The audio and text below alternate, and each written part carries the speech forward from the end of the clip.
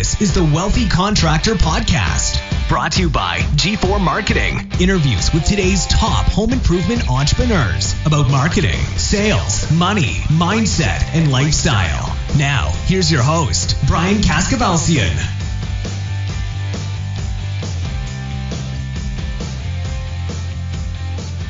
All right, everybody, welcome to the Wealthy Contractor Podcast. This is Brian Kaskavalcian with G4 Marketing Group. And on this episode, you are going to meet Bob Quillen from Quillen Brothers Windows. I met Bob very recently through my good friend Tony Hody. And Bob really has a fantastic business.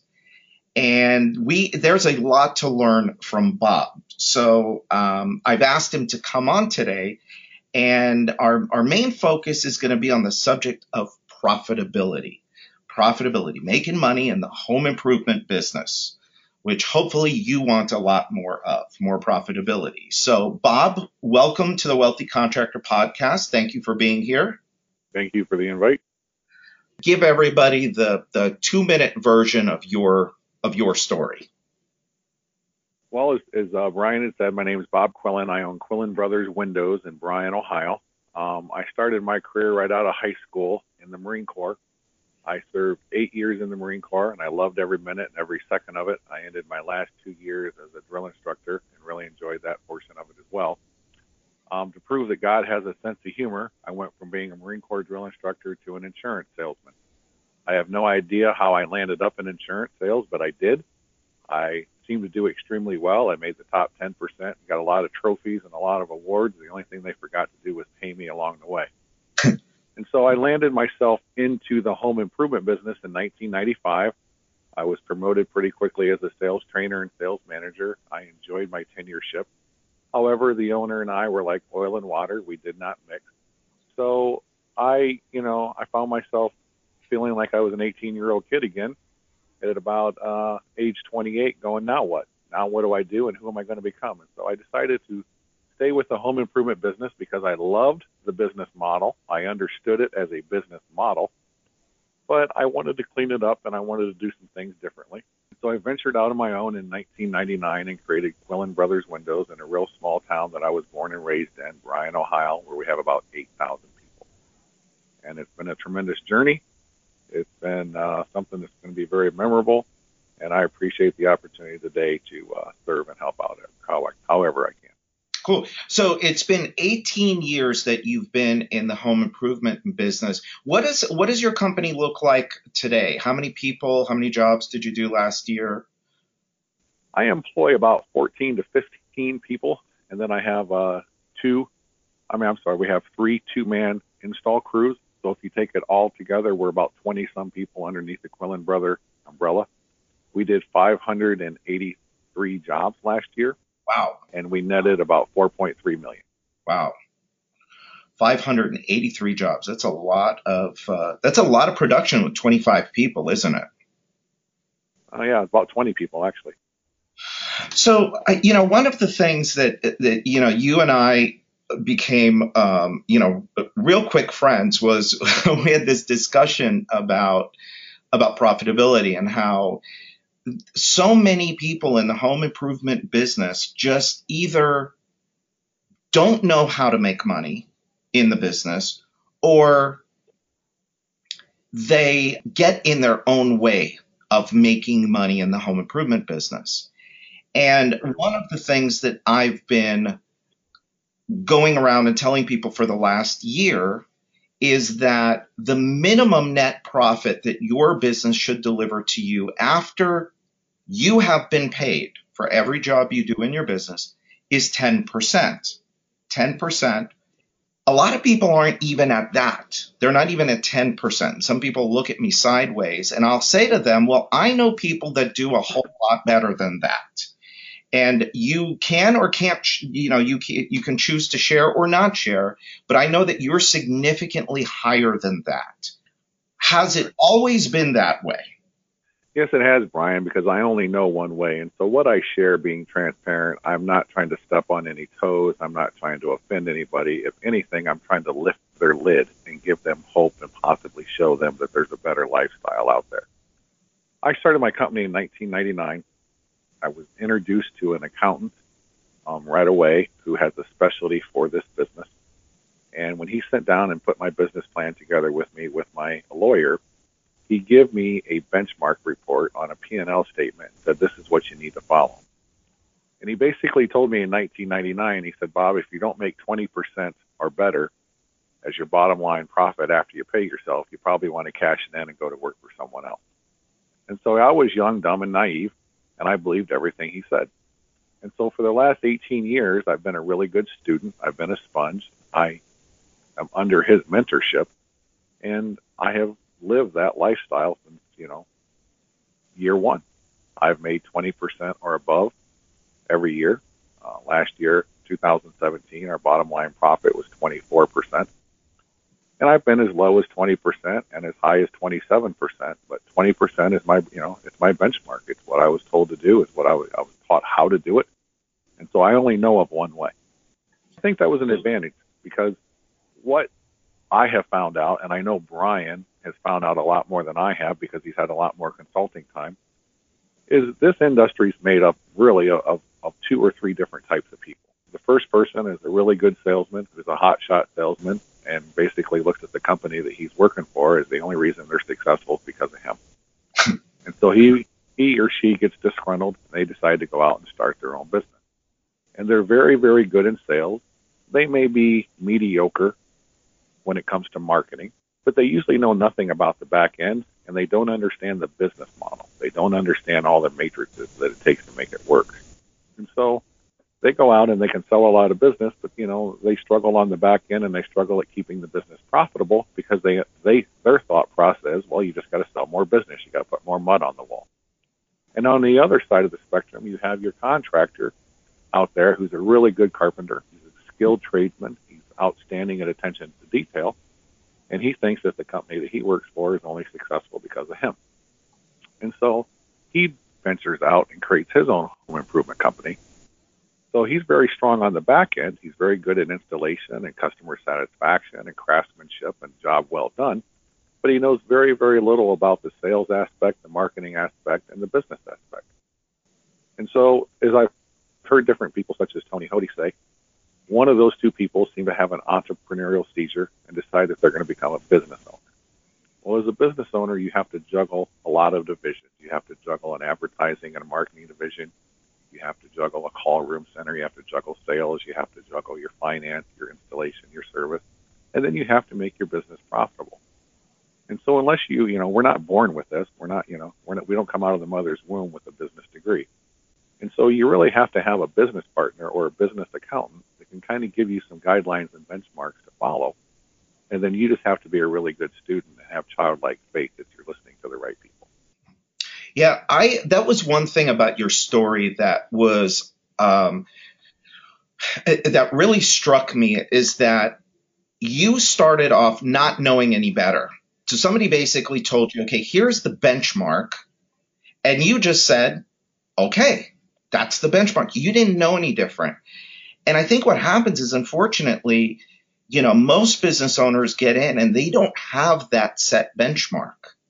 And so they go and they kind of flail around and hope that at the end of the year, there's going to be some money left over. Whereas you started off with a structure of this is how you run this business so that you are this profitable.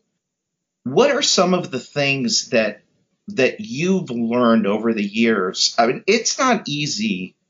It's not easy to make money in a business, in any business. And it's certainly not easy to maintain profitability for as long as you have. What are some of the top things that you've learned over the years or that you've implemented over the years that have kept you profitable all of these years? Well, one of the things is I have to go back to the beginning, Brian, and I got to think about why did I ever want to move from the employee quadrant that Robert Kiyosaki talks about in his cash flow quadrant book. And why did I want to go into either the self-employed or business owner quadrant? So I had to ask myself, why do I want to start my own business? And I think most of us, if we're business owners, we all have the same reasons. They may be a little bit different. I mean, if you ask all of us what's our definition of success, we'll all have a different definition. But we also always have same common denominators. Most of us want to have fun. We want to enjoy our work. I mean, we got to think about it. If you own a business and you're putting 40 to 50 hours a week in it, you're spending 35, maybe up to 40% of your living hours in the work environment. And so one of the first things we always say is we got to have fun. We must enjoy what we're doing. But we also want to make money. And we want to make a difference. We want to impact our community. We want to impact our family. We want to impact our employees. And, a long-term goal is we want to buy our time back. We want to earn some freedom. We want to have an equal balance of both time and money. Some of us want to get out of debt. Some of us want to travel. Some of us want to become more financially free and have different lifestyle options. And so I think one of the things important in being a good business owner is keeping your own dream alive, is keeping your own reason why alive. And one of the things that I say when I hire people is, I really don't care about your trade skills right now. I want to know your why. Because if you can show me somebody that has a big why in life, if they have a big, what I call BHAG, big, hairy, audacious goal, I can teach them how to do a lot of things. But if somebody comes to my organization and they know how to do something, but they don't know why, they're not driven by a dream goal or an end result, sometimes those people are the hardest to lead and the hardest to teach. And so I'm always looking for that hungry hippo, I call them. I'm always looking for the person who wants to elevate to the next level. And so even as a business owner, we have to build our own dream. We have to build our own goal constantly. We got to be thinking about what it is we're trying to obtain. But then it can't just be selfish. I mean, that just has to be the catalyst. That's what has to ignite the fire. But then you have to have a passion, to do the things that you said you wanted to do. You have to be passionate about having fun and making money and making a difference and buying back your freedom and giving you options. And so it's just really starting with, why did I start it and what do I want to accomplish long term? And keeping that in focus, staying focused on the bigger reasons. And, as far as getting profitable and maintaining profitable, one of the things that I found to be very effective is you got to inspect what you expect. So if you don't know what your marketing cost is, if you don't know what your ticket cost is, your lead cost is, if you don't know what your sales cost is or your install, well, how do you know it ever to be profitable? So you have to have a good business system set up internally, and you have to understand where all your costs are at all times, because, it's innocent ignorance. None of us wake up in the morning and say, my desire is, at the end of 40 or 50 years is to be broke and disgusted. We all want to be profitable. We all want to have a nice lifestyle. But we have to monitor it along the way. There has to be benchmarks. There has to be grade cards. There has to be checkpoints. And so knowing what those checkpoints are, and then inspecting your business every 30 days to ask yourself, where am I weak? Where am I strong? Where am I too high? Where am I too low? And just staying focused on it. It has to be a 30-day game plan. It can't be a once-a-year game plan. Yeah, good advice. Do you mind sharing a little bit of your why? Well, my reason why was I come from a very structured, disciplined environment, a very clean image, the Marine Corps. I got into the insurance business, and I was blessed enough to be with an insurance company that had an impeccable reputation. And image was very important. You got to look good, smell good, be professional. You have to be a person of character. And then I dipped my toe into the home improvement business, and I was so overwhelmed. And I don't want to offend anybody here, but my experience, it was a very shady business. There was some very shady sales practices. There were some very shady things and daily routines that happened. And I just didn't care for it. I almost felt like maybe this wasn't for me. And so after 4 years and deciding to leave the company that I was with, I decided to take some time off and decide now what. And I kept looking at the business model. And I thought, this is an awesome business model. You have very, very little, accounts receivable. You turn your cash flow every 21 days, a lot of times, or 30 days. There were so many positives that I've seen about this business. And so my biggest reason for starting this business was, I said, what if I went back to my grassroots? What if I build a business that follows the laws of God and follows the laws of man, putting the customer first? And so I started looking at what people consider as industry standards. And I started saying, I'm going to increase the standard in marketing. I'm going to increase the standard in our call room. I'm going to increase the standard when it comes to closing percentages. And so I think my driving passion, Brian, is I've always wanted to be known as the fifth third of the home improvement business. I don't necessarily have to be the biggest. I just want to be known as the best. You walk into the headquarters of the Fifth Third Bank, you feel like you've walked into a palace. You feel like you've walked into an environment that smells and breathes success. So a lot of home improvement companies that I get an opportunity to go travel and help and sit down with, they're not that way. They're in an old beat up building. They're in an industrial park. Their building is dirty. You would never probably want the public in it. And so I've always wanted to, no matter what, whether I wear the shoes I wear, the clothes that I wear, the vehicle that I drive, the building that I own, I want it to represent excellence. I want it to represent success. And if you've ever had a chance, Brian, to come to our building, you will see that. I mean, we have 24,000 square feet that is, first class. It looks like you just walked into the corporate headquarters of the Fifth Third Bank. Because we want every customer, every employee to realize this is a money-making opportunity. This is a life-changing industry. And we represent excellence in everything that we do. Builder Prime is changing the game for home improvement contractors. Imagine having everything you need to help your business grow in one place. CRM, estimating, marketing automation with SMS, production management software, and now call center dialer integration, all wrapped into one easy-to-use package. And it's never been easier to switch CRMs.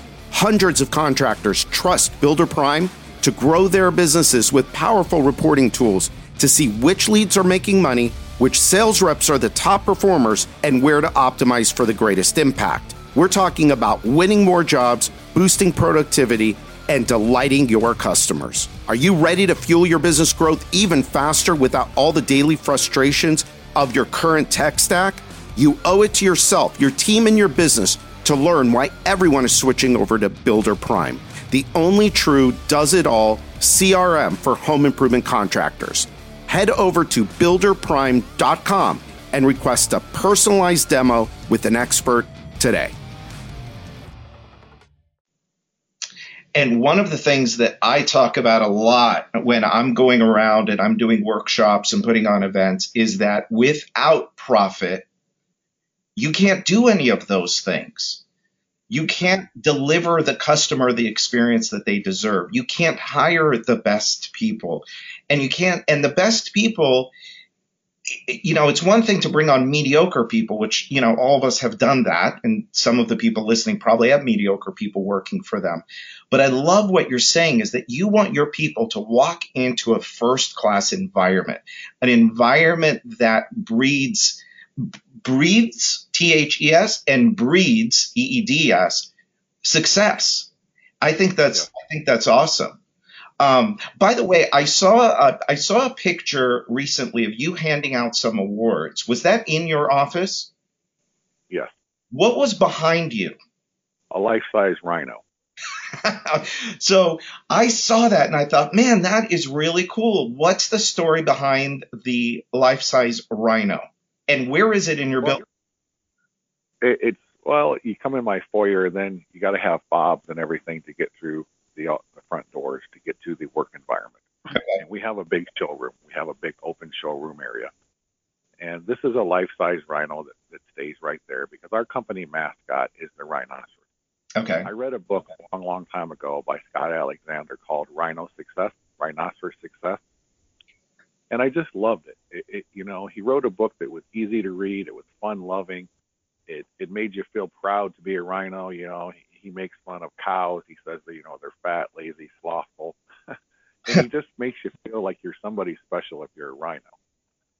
And so I love that. I always said a rhino is kind of like a king of a jungle, even though some people say the lion is. The rhino is a very, tenacious animal. And so some of the traits that it takes to be a rhino, you got to have thick skin. You got to have, a tender heart and compassion for others. And so our window is called the Rhino Tough Style, and our glass is called Rhino Tough Glass. We've built everything around being a rhinoceros. Wow, that's cool. I had no idea. I saw that picture and I thought, wow, that is really cool. One of the biggest factors to being having the right level of profitability. And to me, it's a minimum of 10%. And in what you were brought up in the business with is it's a minimum of 20%.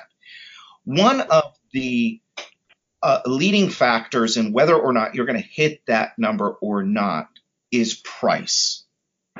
And so many business owners, not only in the home improvement business, but I've worked with business owners in nearly 24 different industries, and there's not one that does not have an issue with pricing.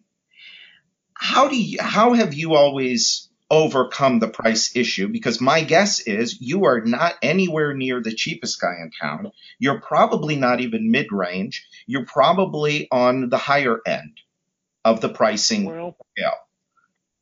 A couple things in mind. First of all, when I got in the business in 1995 until 1999, I had to sell a vinyl window that had a really good heat mirror glass, but our par price, our leaving the house price, was $1,401. Oh, wow. So I was introduced into this industry on how to sell value, how to sell quality, how to sell return of investment. And so I was brought in and trained for 4 years, and I was the trainer for 3.5 of those 4 years of how to do that. And so I come into the industry being green, absorbing once again, young, dumb, and naive, that, $1,400, $1,500 in 1995 was the going price of a window. So when I started my own company and Bill told me, these are your matrices, your product and material cost needs to be 25%, your installation and service cost, and he went right down the line. So when I took the cost that I was going to buy my window at, I made my material cost between 20 and 25%. So when I did that, I was able to sell a window for about $875, $900 in 1999 and 2000. And today we average right about $953. And so it's just keeping that cost in line. My window cost and product cost is a multiplier of 4 to 4.5 mathematical equation. Yeah. So you said you sell value, not price, which is the only way that you can do it. You've got to sell value because you're never going to win on price. Nobody's going to win on price. And that's a real crappy business model. How do you build value into what you are doing? Can you give us just 2 or 3 examples of how you build value into what you're doing? Well, first of all, yes, it's going to start with your sales process. It's going to start with your value selling system. You've got to be able to have a formulated selling system and follow it, as we call it. Just follow the yellow brick road. The yellow brick road was formed, Brian, before you and I were born. Mm-hmm. And we just have to be really good at plagiarizing and mastering it. So you have to master the sales cycle. You have to master your sales presentation. But then you also have to have a company structure that supports that story. Sometimes you get really good salesmen that can sell really expensive windows, but then their business structure and their back end doesn't stand up to the levels of expectation. So you've got to make sure that every level of expectation is being met. And so you have to have a good guarantee. You have to have a good service department. You have to respond to your people right away. If a customer sends you a message or leaves you a voicemail, never leave your office that day without clearing your voicemails. You've got to be customer focused. It's funny, when our phone rings here in the office, and I may be walking by our marketing room and the phone rings into them, I have 2 sayings. One, Batman. In other words, that's the bat line. The Batman phone is the most important task of this moment. And then the next thing I say is, sometimes when I go back into my Marine Corps days, I'll make a joke and I'll say, freeze, private, freeze. In other words, this whole company stops what it's doing and it answers that phone, because that phone call from a customer or a potential customer is the most important task right now. Yeah. And I got that off Lou Holtz. Lou Holtz wrote a book and he calls it WIN. And WIN stands for what's important now, what's important next. Well, everybody knows customers is the lifeblood of the business. So when they call in, they email in, they, send you a text or whatever, you got to stop what you're doing. And that's the most important thing. And so it's just creating a culture where it's customers first. Yeah, I love it. So, we've got a few minutes left, and I know that you are a big reader. You study, and study more, and you're a great implementer. So I'm always curious, what are the top 3 books that you would recommend to every entrepreneur that's listening to to this episode? Well, that's a hard one because it really depends, Brian. You know, I've been an avid reader now for 25 years. I average one book every month. And I don't just read it to entertain myself. When I read a book, I read it with a highlighter. I read it with a pen. I take notes. I dissect it. I add notes to it because I'm reading to learn. I'm not reading to read. So it really depends on what aspect of life you're growing into. I mean, if you're interested in your physical health, there's, top 3 books I probably have for that. If you're interested in your own mindset and your own spiritual journey, I probably have 3 books for that. Personal development, there's 3 books for that. But, I've had different books at different times really, really stand out to me. The first book I ever read, which was kind of silly because it was a big book, it was a thick book, and I had never really read a book prior to being 25 years old, was Think and Grow Rich. It was deep, it was philosophical, but it was inspiring. And the first time I read it because I was told to read it, and I got a lot of motivation out of it, but I had to go back 2 years later, 5 years later, and 10 years later and reread that book because as I grew as a person, I absorbed more information from that book. And so that had an impact on me. There's a book out there by Burke Hedges. It's called You Incorporated, Y-O-U. In other words, they're saying that you yourself are your own business. You've got to treat yourself, your mind, your body, and everything that you do as your own business because really that's what life is all about anyway. And then another book that I really found myself in was a book by Chuck Gottschall called Simon Says. And what Simon Says, the whole thrust of that book that I believe that I got out of it was, the 2 most important dates to a woman is her birth date and her anniversary date. She wants to be recognized the day she was born. She wants to be recognized the day she gave herself to someone else. But for guys, us guys really struggle with this one. The 2 most important days for a guy is the first one is his birthday. Sure, we all want to be recognized when we were born too. But the second most important date to a guy, and it's a date that most of us never figure out till it's too late, is why was we born? What are we on this earth to do? What is our purpose? What is our mission? And so this book is a book, and it has a couple outlines and some tests and some exercises in it that allows you to identify your likes and your dislikes, what you enjoy doing, what you don't enjoy doing. It allows you to write out your own personal mission statement, your own life purpose statement. And I'm telling you, Brian, the day that I realized what I was good at, what I enjoyed, and what I was wired for, it changed my life. Because now I understood every day to get up and follow my passion. And my passions are to lead, teach, and inspire. And it doesn't matter what I'm doing in life. If I'm raising kids, you know what? It's my responsibility to lead those kids, teach those kids, and inspire those kids. If I'm going to church and I'm part of a class, lead that class, teach that class, inspire that class. If I'm coaching sports, I'm leading that team and leading those kids, teaching those kids, and inspiring those kids. If I own a business, I'm leading my employees and my team, I'm teaching them, and I'm inspiring. So when I realized leading, teaching, inspiring was the number 3 things in my life, I just spend every waking hour chasing that. And that was a life-turning point for me. Wow. That's awesome. And that book, that's the Simon Says book. Yep, Simon Says by Chuck Gottschall. Simon Says. I'm going to order that as soon as we're done. Because one of the other things I agree with you. Go ahead. Except about the birthday part. I'm not into my birthday at all. But the other date, yes, that one has kind of, I can't put a finger on it, but I'm getting very, very close to it. They say I'm a slow learner. It takes me a while. Well, Bob, one of the things I would like to share real quickly, if I can, but when I always share with people, I was told to have a 20% bottom line. If I could share just real quickly on this podcast what my accountant and my business, mentor pretty much told me to structure my business so they have some buoys and they can have some checkpoints to gauge their business. Your material and your product cost should always be 25% or below. Your installation and your service cost all combined, paying installers, install managers, measures, and service managers, you should be at 12% and below. Your sales and sales manager costs combined should be 14% or low or less.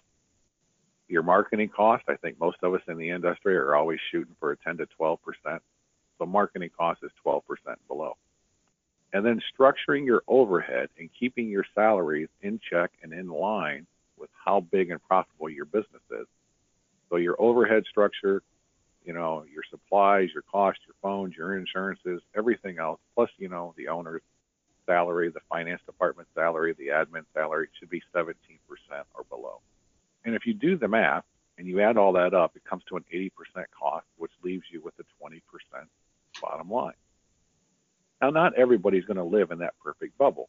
Some people's marketing cost could be a little bit higher. It could be 15%. Well, that means you're 3% above budget. So if you're 3% above budget in your marketing cost, where are you going to make it up at? Because one of the things that Bill told me was 100% is always going to be 100%. You're never going to squeeze 115% out of 100%. So if you blow it in one area, let's say your material cost, you can't get it down to 25, the lowest you can get it is 30. Well, that means you're 5% above budget. So somewhere between installation, service, sales, and marketing and overhead, you've got a nickel and you've got to dwindle down 5%. And it's just understanding your cost at all the time. And another thing people need to realize about cost, Brian, it's not how much you sell. Your costs are all based on how much you install. So cash in the bank every 30 days is the starting point that you go back and look at your metrics of what these costs are. You could sell $500,000 a month, but if you're only putting $300,000 in the cash register, well, all your costs are going to be based on $300,000, not $500,000. So I think it's important to know that. Wow, that was really valuable information there. Let me ask you about one that we're up against the clock, but this has been such a great discussion. Let me, if you don't mind, let me ask you one other question before we wrap up. So, the name of this podcast is called The Wealthy Contractor. And the idea behind The Wealthy Contractor is not only that you are making money in your business, but also you're making money in your business that funds your ideal lifestyle, but it also creates wealth for you outside of the business. And can you share with us a little bit, because from what I know about you, I know you don't spend every penny you make. Can you share with us what you've done over the years? Just a couple things. I know one is you bought the building that your business is in, which is, everybody should aspire to that. But what are some of the other things that you've done to create wealth outside of your business? Well, one of the things I think we have to get rid of is sometimes when people say money's the root of all evil or money's bad. So many people have a stigmatism or, well, if I make too much money, people are going to think I'm greedy. This is all self-inflicted, limiting belief philosophy. They're not true at all. Money doesn't make you or break you, Brian. Money reveals you. Yep. You put money into someone's hands that's greedy, they're going to act greedy. If you put money into someone's hands who are twisted and, mean and dirty with it, that's what it's going to reveal. But if you have a humble heart, you have a servant's heart, and you want to make difference in this world, and you want to create a legacy, and you want to help people along the way, and you put money into the right person's hands with the right heart, it's a great tool to help a lot of people. And so we have to get rid of the misconception. Another thing that I have focused on and been taught is to live a debt-free lifestyle. I started my company in 1999. I did not draw a salary for the first 4 months. I started my company with a merely $40,000 home equity loan. But Brian, in 4 months, I made all that back and I had my home equity line paid for. I have not been in debt as a business since month 4. And same in my personal life. I believe in, debt-free lifestyle. And so the first thing we have to do is we have to make enough money to get rid of, Dave Ramsey has a lot of teachings. There's several teachings out there, Crown Financial, on money management principles. And you just have to follow those money management principles. First thing you got to do is you got to create a slush fund. You got to create a 30 to 60 day, whatever your income is. If it's $6,000 a month, you need to have $6,000 to $10,000 sitting in an account called a hoops account. And all you do is you leave it there in case of an emergency, because there's always something in life that's going to happen. Well, then the next thing you do is you start looking at your debt structure, and you do a debt debt structure snowball effect. You start paying off your debt. After you paid off your debt, then the next thing you do is you start paying off your mortgage. And then after you pay off your mortgage, then you start investing. See, too many times people want to invest before they pay off their mortgage, or they want to pay off the mortgage before they pay off the credit card. That's all financial backwards. Why would you want to hurry up and pay off your mortgage if you got a 4% interest on, when your credit cards and your other debts you have a 9, 10, 11, 12, 15% interest on? Take your most expensive costs and pay them off first. In your home, your mortgage is probably going to be your lowest interest rate, so that's what's not costing you. That's what's costing you the least amount of interest. But get yourself into a debt-free lifestyle, because when you're debt-free and you don't have the pressure of the money weighing you down, you can make decisions with a clear heart and a clear head. Now you're being led by your real you. You're not being led by the money. You're not driven by the almighty dollar. Yeah. So you make a lot better decisions. You sleep a lot better at night. You help the right people that need help. You make a difference to the people that you feel your heart says you need to make a difference to. And you're living out your true purpose. Wow. Well, there you go, everybody. That is the embodiment of the wealthy contractor.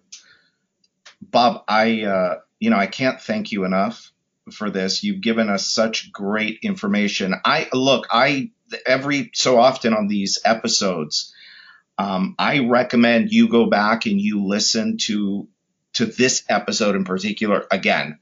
And you may want to listen to it a few times, because I took some notes here and there are a bunch of nuggets in here. And each time I think you listen to it, you're going to hear something a little bit different. Always remember, success leaves clues. Bob just left us, gave us about 40 minutes of really, really fantastic clues. Well, Bob, I think that your 3 lead, teach, and inspire, I think you did all 3 of those on this episode. And again, I thank you very much for taking the time to do this. Everybody else, this is Brian Kaskavalcian, G4 Marketing Group. Until next time. All right, so that's it for today's episode of the Wealthy Contractor Podcast. Let me ask you, did it help you look at your business in a new way? Did it spark an idea or ideas you hadn't thought of before? Do you have a list of action items that you can take and implement into your business or your life today? I really hope so. Now, before you go, make sure you subscribe to the Wealthy Contractor Podcast so you get access to the latest episodes as soon as they're available. We're always striving to provide you with great content, so you don't want to miss what's coming up.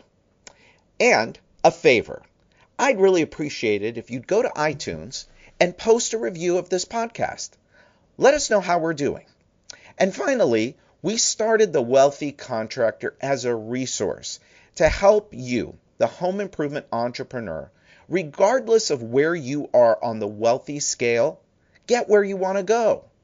We want to provide you with the motivation, the confidence, the resources, and the tools so you too can live the life of the wealthy contractor. Now, the wealthy contractor is a place where it's okay for you to want it all. In fact, it's not only okay, it's encouraged. So until next time, this is Brian Kaskavalcian with G4 Marketing Group.